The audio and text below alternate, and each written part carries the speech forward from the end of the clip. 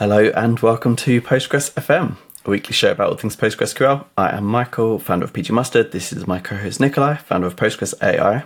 Hey Nikolai, what are we going to be talking about today? Your time to announce. Well, yeah, so anybody following you on Twitter probably saw your tweet this week that got a couple of hundred retweets, a lot of likes, and it was a summary of tips for beginners, you said, right? So 10 tips for people that are new to Postgres. So we thought we'd discuss that.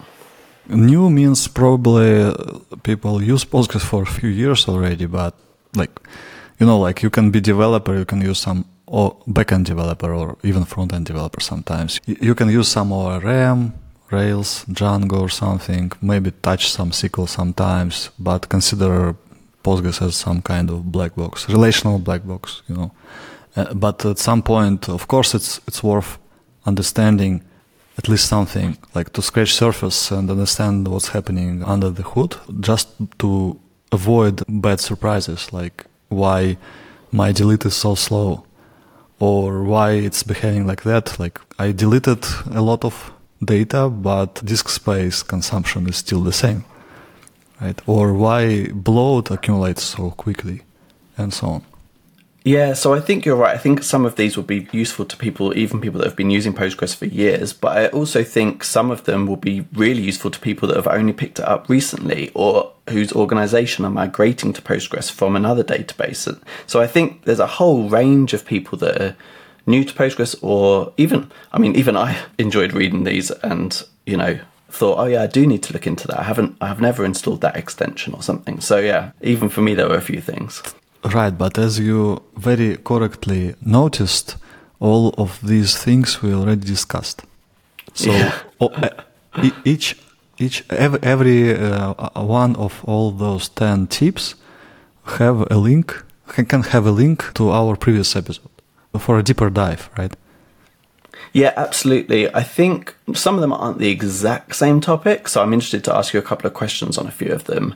But yeah, I'll include links to episodes for maybe people that are newer to our podcast and haven't listened to every single episode we've done. Right, and from there you can go to very beautiful blog posts, articles, talks, and other books, and so on and so on. You can use this episode as an entry point, other episodes as like deeper entry points to specific topics, and from there you can learn a lot. So it's kind of like a tree, right? Yeah, absolutely. Right, so we don't have that long to discuss 10 things. Should we get started? Yeah, let's do. So the first one on our list is all about tuples. Do you want to give the summary of this? Yeah, so I don't know why everyone continues mixing. Not everyone. Many people continue mixing rows and tuples.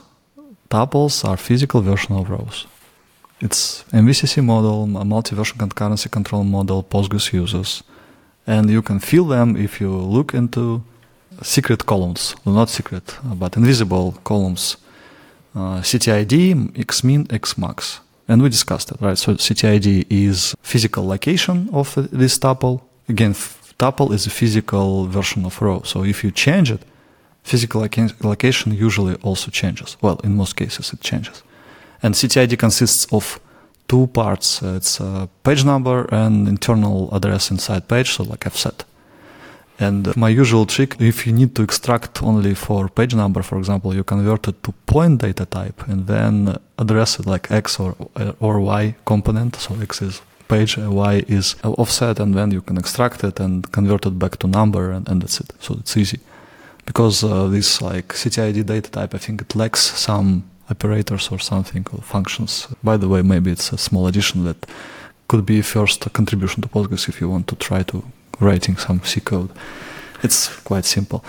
So this CTID is interesting, and it's one of my favorite tricks to surprise people, like saying update table, set ID equals ID, where ID equals 1, and you suddenly see that CTID, this hidden column, changes its value. Even if logically you didn't do anything. But Postgres copies whole tuple each time you change it, right? Yeah. In the best case, it can happen inside the same page, and so you don't receive index updates. You don't need to update all indexes. In the worst case, it goes to different page, and all indexes should be updated, unfortunately, receiving new entries. And Xmin, Xmax, it's like date of birth, date of death, right? How to say in terms of transaction ID. We discussed it, right? We discussed it. We have episode about MVCC or bloat or so and so on. It's all related. I think the episode we discussed this most in was our other more beginner-focused episode, which was how to become a DBA. So I'll link up that one for sure. I thought it was a great tip. I had nothing to add. I think it's quite simple as well, and you've gone into good detail. Right, but I'm quite sure that this should be clear not only to DBAs. This knowledge should be clear for everyone who works with Postgres, because even if these columns are hidden, you inevitably will deal with bloat, with slowdown, with some slow delete, some slow update, massive update, for example, and so on. And understanding this starts with understanding what tuple is. Yeah, I completely agree. It's going to be coming up again in a couple of the later tips as well.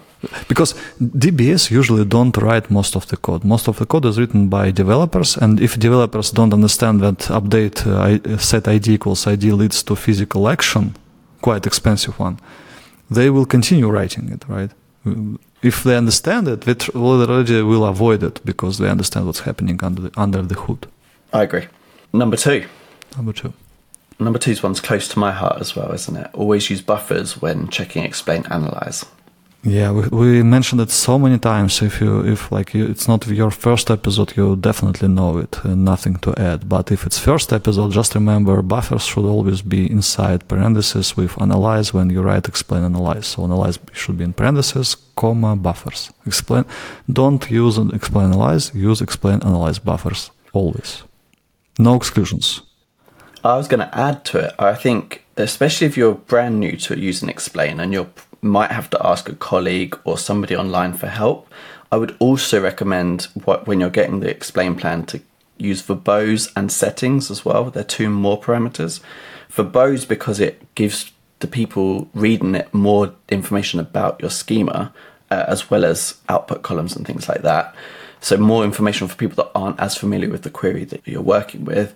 And settings because if you've changed anything locally, that will show up, or if you've configured the database differently to how production's configured or something like that, those things will show up and they'll help people avoid wasting time when helping you. They might spot an obvious issue in there. Yeah, well, yeah. So deviations of settings. But I also verbose will make it verbose.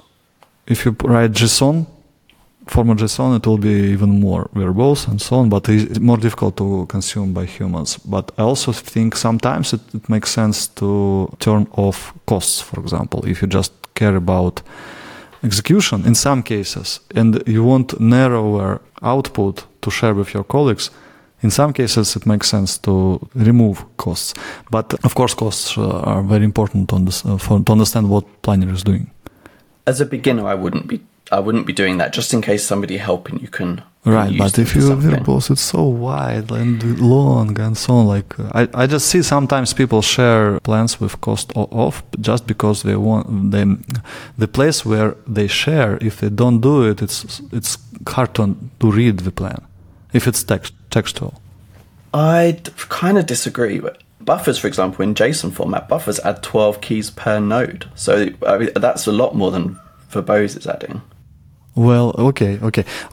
I just noticed quite experienced guys do it. Costs off. I also started to use it sometimes, especially if you already collected a plan without execution using just explain. There is no reason to repeat the same information in subsequent plans, right? If it's the same plan, but sometimes, of course, you add index plan changes. So if you don't use costs, then it's hard to compare and understand why Planner chose this. What Planner thinks about costs of particular nodes inside the plan. Okay, I agree with you, but sometimes still okay. Let's move on.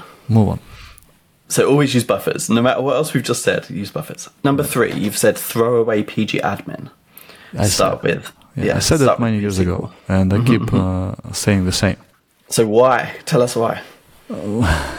Many reasons, and where to start? Okay, this is my personal opinion. Same opinion I have, for example, about Windows, but I understand that some people like Windows, so it's okay. But in this case, I see that it's not only my opinion.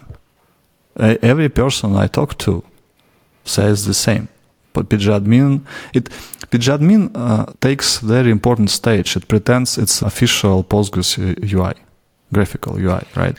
But it's a separate project. It's developed by not the same people. It has different release cycle and so on. And I think it's advertised unfairly, and it forms wrong expectations, because the quality of this product is not good. That's it. It has a lot of issues, UX issues, first of all. I think you're right. I think there are better free and even open source graphical user interfaces available. I think you're right also that because it comes with a couple of the officially linked to distributions, so if you download Postgres for macOS or for Windows, pgadmin comes bundled, which does lend itself to believing it's default official. Mm-hmm. But equally, I was looking at the Stack Overflow survey results recently, and I was seeing that even though Postgres has gone ahead of MySQL in terms of popularity and in terms of even usage for professional developers, when people are learning to code, it's still a long way behind MySQL. And I was actually thinking that one of the reasons is, I think it is useful for beginners to have a graphical interface in a lot of cases. So I can see the temptation to bundle one.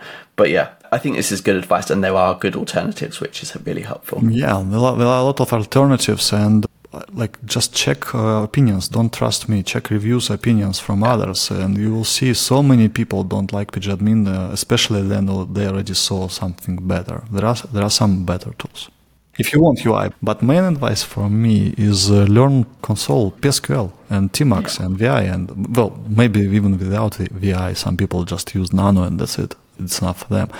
PSQL is something worth learning. Even if you spend most of your time in UI, you will still benefit from understanding some PSQL tricks, because CLI, it's better for programmers because you can code something in it. You can make your colleagues repeat the very same steps you did, right? Because it will be a script.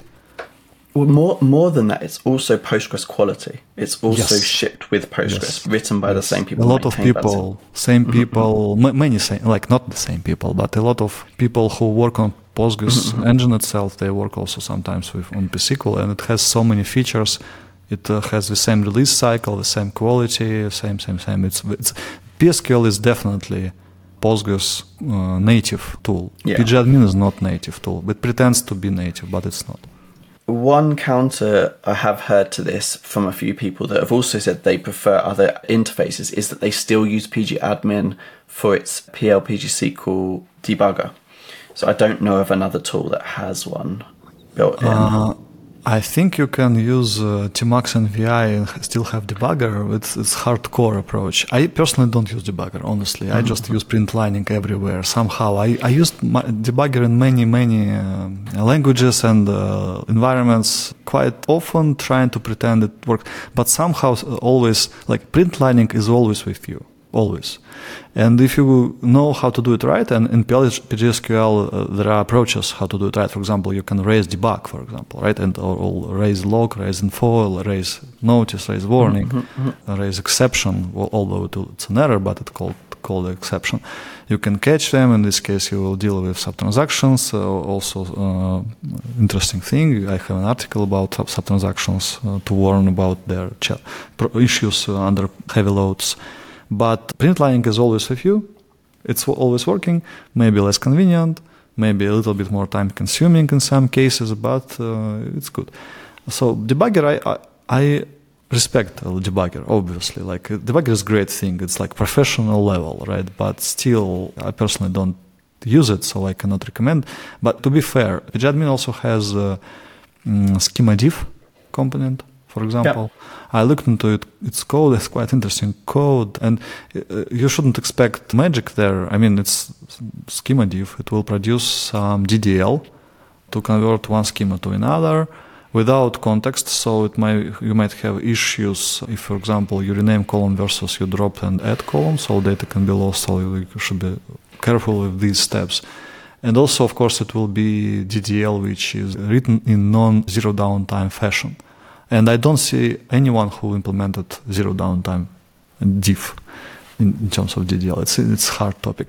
But others also, some other UIs also have component for diff. Yeah. Also, pgadmin has good component to work with GIS systems and present some data on map. I just saw people using this quite well. I personally don't do it, but yes, it has some good features. I think dbeaver also has it already, right?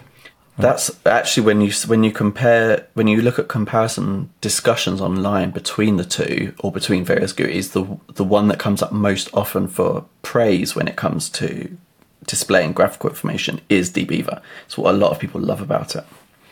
So, but bottom line, I personally don't like pgadmin at all. I think it's should be replaced everywhere, but I'm not alone. And if you don't trust my opinion here, just check other reviews. That's it. Yeah. Let's move on. Next is settings, logging settings, right? So logging is super important, and usually when you need it and you find yourself working with default logging and something happened and you don't see it, don't see data. So you should enable logging of checkpoints, of auto vacuum. I recommend to log everything. Of course, if you have a lot of tiny tables and auto vacuum constantly touching it, writing like, okay, I just processed like 1 megabyte table, it's maybe spamming your logs, but it's still worth understanding some details usually and so on. I usually recommend enable logging for all auto vacuum occurrences. Yep. And temp files, I also prefer logging all temp files. Log waits, which is based on deadlock timeout, which is by default 1 second. Some people tend to increase it. It's for deadlock detection, but it also indirectly defines how events of being blocked by other session will be logged, right? Blocked, logged. So this is by default disabled. So if some logging issues are happening in logs, you don't see them, unfortunately, and that's bad. I prefer seeing everything here, so just enable it, and every time some session waits more than 1 second, by default, deadlock timeout, you will see it, details about this case, and it will help you improve your application code and so on. And also log duration statement. Well, sometimes it's okay to set to 0, but very rarely, because to log all queries with duration. I'm shaking my head. Well, there is opinion we should have it. For example, if you have Nginx, for example, right? It's normal to log all requests to HTTP server. I mean, Nginx, for example, right? HTTP server. We log all requests. Why with database we cannot do log all requests? Because usually, especially if you use syslog journal D, and also you put your logs on very some magnetic device, well, it will be sequential writes. It's not that bad usually, but still, if you can do the math, how many IOPS and megabytes per second you will need to have, right? But yeah, so observer effect is no joke. I put very important production systems a few times myself down, put them down multiple times, and it was a super expensive experiment, and the lessons learned were very hard. So yeah, I wouldn't do it on serious production. I mean, putting 0, but trying to go down, definitely yes. Well, and setting it to something, I think, is the key here. Not -1, you mean? Yeah, something positive. But there's a value that anybody can afford here, right? Like there's 5 seconds, 1 second. It'd be, right. So like, if you can't afford to do that, you've got bigger problems. Right, because if everything is slow, it won't be so many queries You can't have that many, exactly. Right, but I think it's super fast. But still, you need to learn your observer effect. Understand these capabilities where you have logs and maybe test it and understand, okay, we are okay to log maybe 10 log entries per second, for example, normally, and maybe like 100 during peak times. It's okay for us, for example. Or maybe we should adjust settings and raise some bars like log min duration statement or log auto vacuum min duration. We can also raise it a little bit and so on. Yeah. Wonderful. Shall we move on? Yeah. So it's quite related, still looking at performance, but also here a bit more logging. We've got install pgstat statements, which is a must, you've said, and if you can, a few more extensions, pgstat kcache, pg wait sampling, auto explain. Even you mentioned PG Sentinel here as well, but with a few extra decisions on settings for those last few.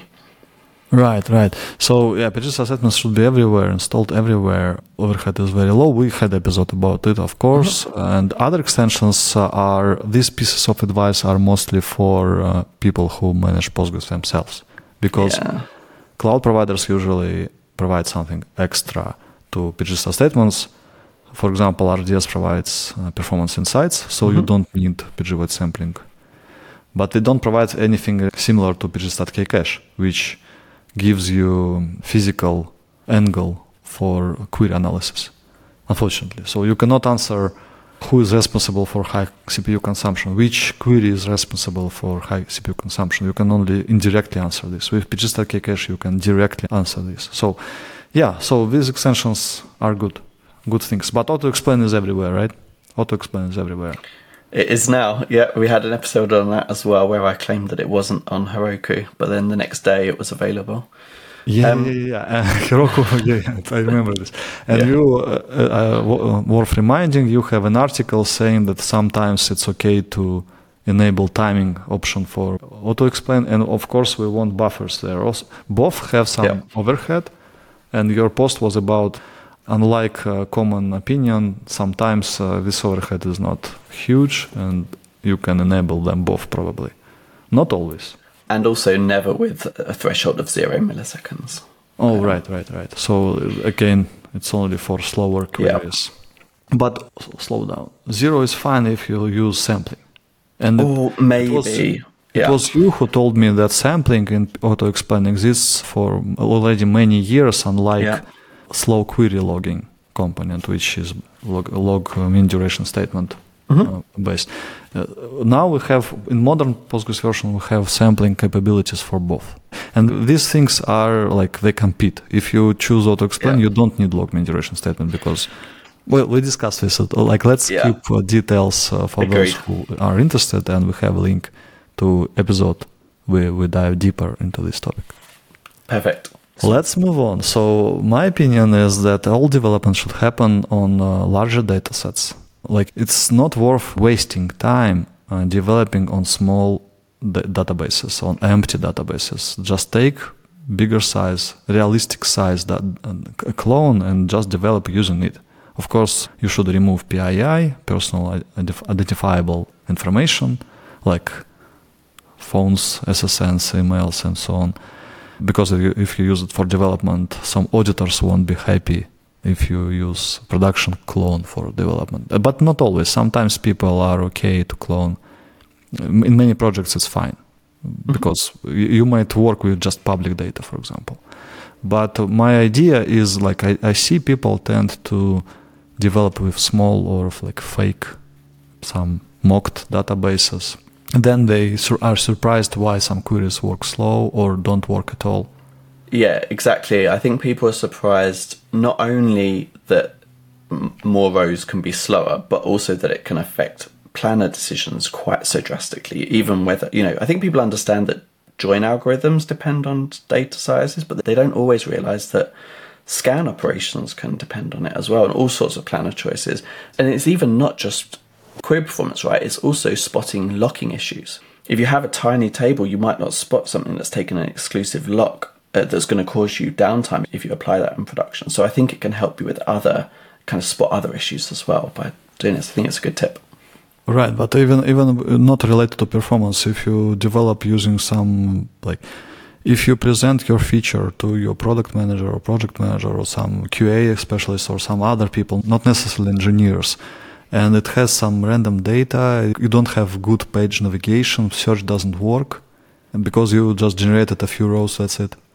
It's also not working well compared to the case when you have production clone with PII removed, or you generated really more realistic data sets, and you can share a clone quickly using Database Lab, for example, database branching, like cheap and fast. You can share it, and they can independently test it. It's very good. It unblocks many not clear in the beginning processes inside development process. But I also wanted to say that the idea of using large databases sometimes conflicts with the idea I want to take my laptop and go to some vacation or work on plane where internet is slow or so. So people, of course, want to have database on their laptops, on their working machines sometimes to avoid the need to use internet connection. And I understand that, of course. And in this case, if you want 1 terabyte, well, probably today we'll already have disks with like 1 terabyte. Sometimes you need subsetting, of course. So you need to minimize, but still you can work with more realistic data. And if you can have 1 terabyte on disk, but clone it 10 times without extra costs and in terms of money and time, this is how things should work. And worth noticing, we have copy on write everywhere already. We have it containers, it's copy on write on file level, layer FS over layer 2, like this. When you create container based on some image, it doesn't copy everything because it's copy on write. And we also have Git. Git is also copy on write on file level. You create branch, it doesn't copy whole repository, right? Yeah. It just virtually creates like a copy, but you share the same files among all branches which are the same until you change some file, right? Same here. You need to develop applying copy on write to databases, and this is exactly what we implemented, trying to help people. I mean, PostgreSQL. Yeah. You've spent a lot of time thinking about this. We did a whole episode on it. I think the database branching episode is the best one to share here, so I'll do that. Good. Yeah, agreed. Nice. So we've got a few more, but luckily some of these are shorter.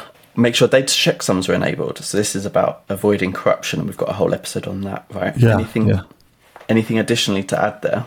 Well, unfortunately, all the places created a few years ago probably don't have them enabled. And I think still Postgres itself has default off because it should be done during a initdb time when you create a cluster. Of course, they have overhead. Everything has overhead, but this overhead is worth having because without them, risks are high and it's hard to, like, you need to implement a lot of additional procedures to control your corruption risks.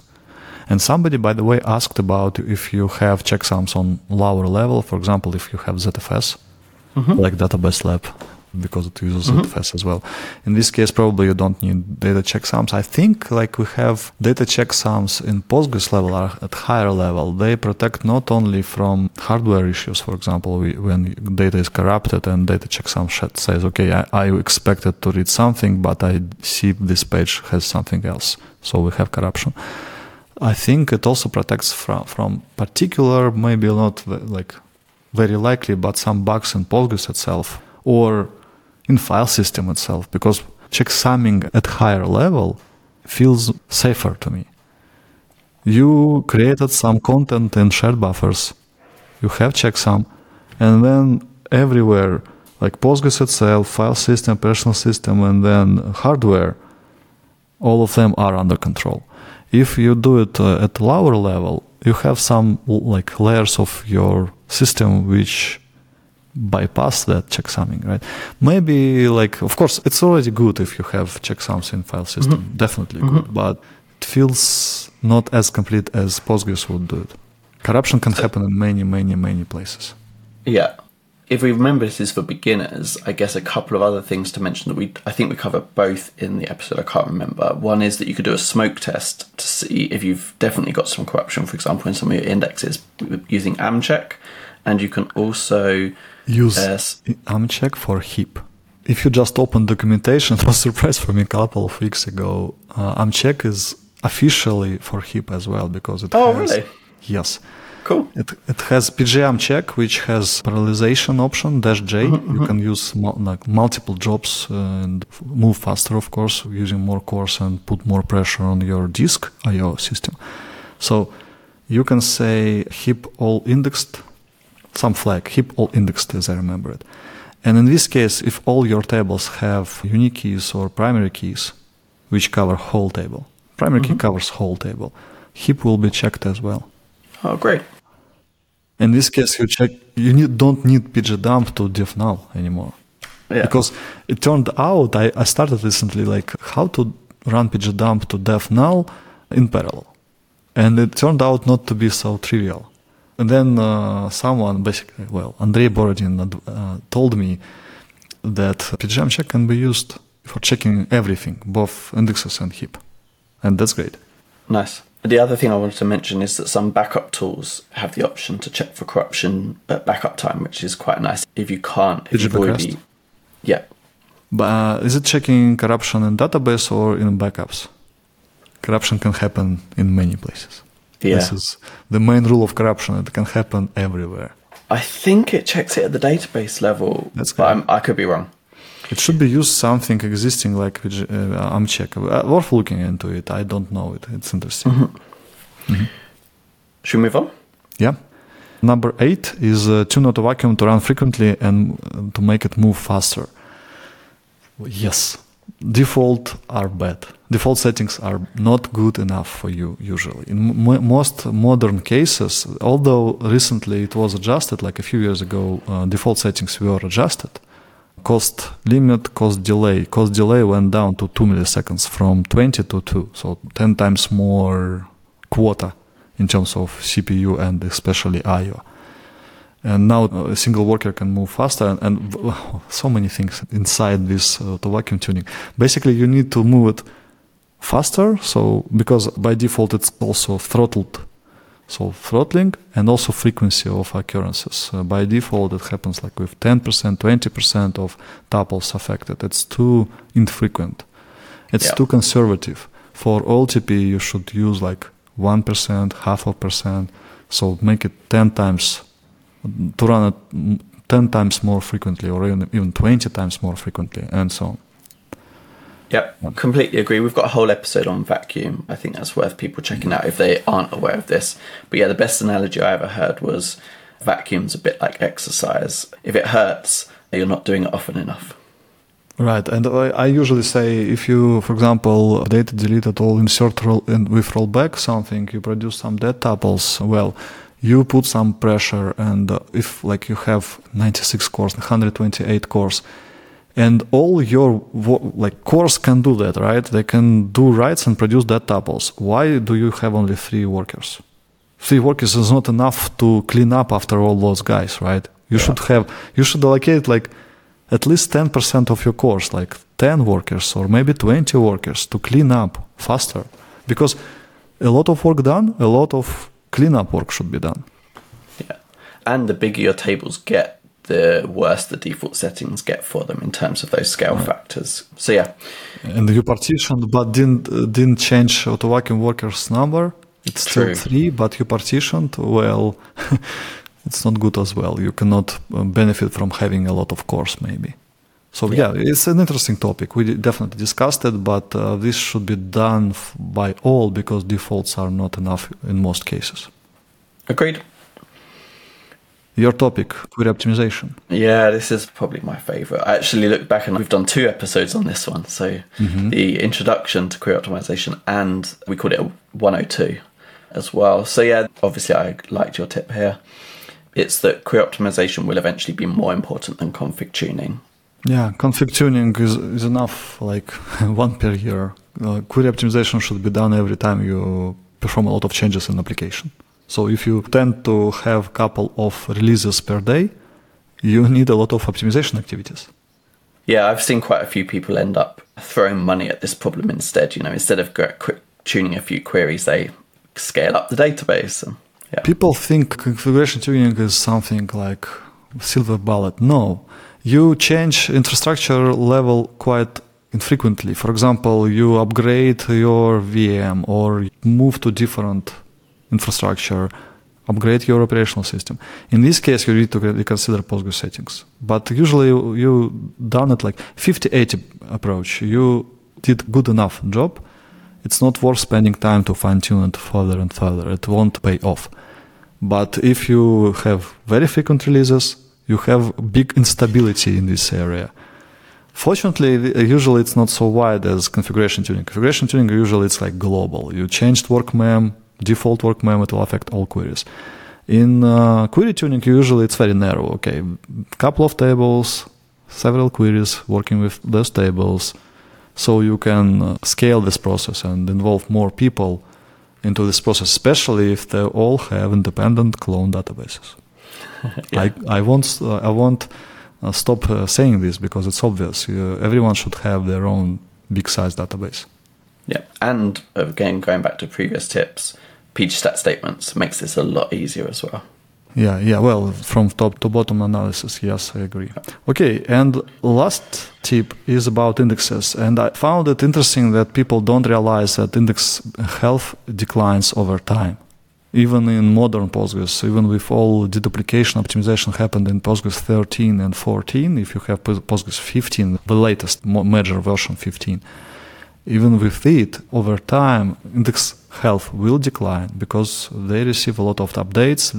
Not in all cases they can rebalance, right? They receive some bloat still. It's much better with newer Postgres, much better than before. Postgres 12 is much worse than Postgres 15 in this area. But still you need to reindex them occasionally.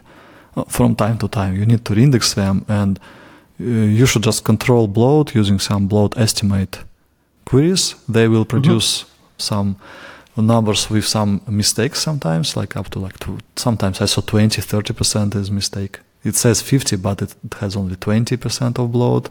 It's okay. I mean, we can reindex them, but reindexing is heavy operation, and it requires two things: disk I/O, and it also requires some brief locking, and it can be blocked by AutoVacuum running in transaction ID wraparound prevention mode. Yeah, so true. Yeah, you need retries, you need to be careful, and usually you need to put this additional work on some like weekend or night time, but it should be automated. And I think it's already obvious that we need some better tooling, and it's a shame that cloud providers don't provide additional tools to automate this work, because almost everyone needs it.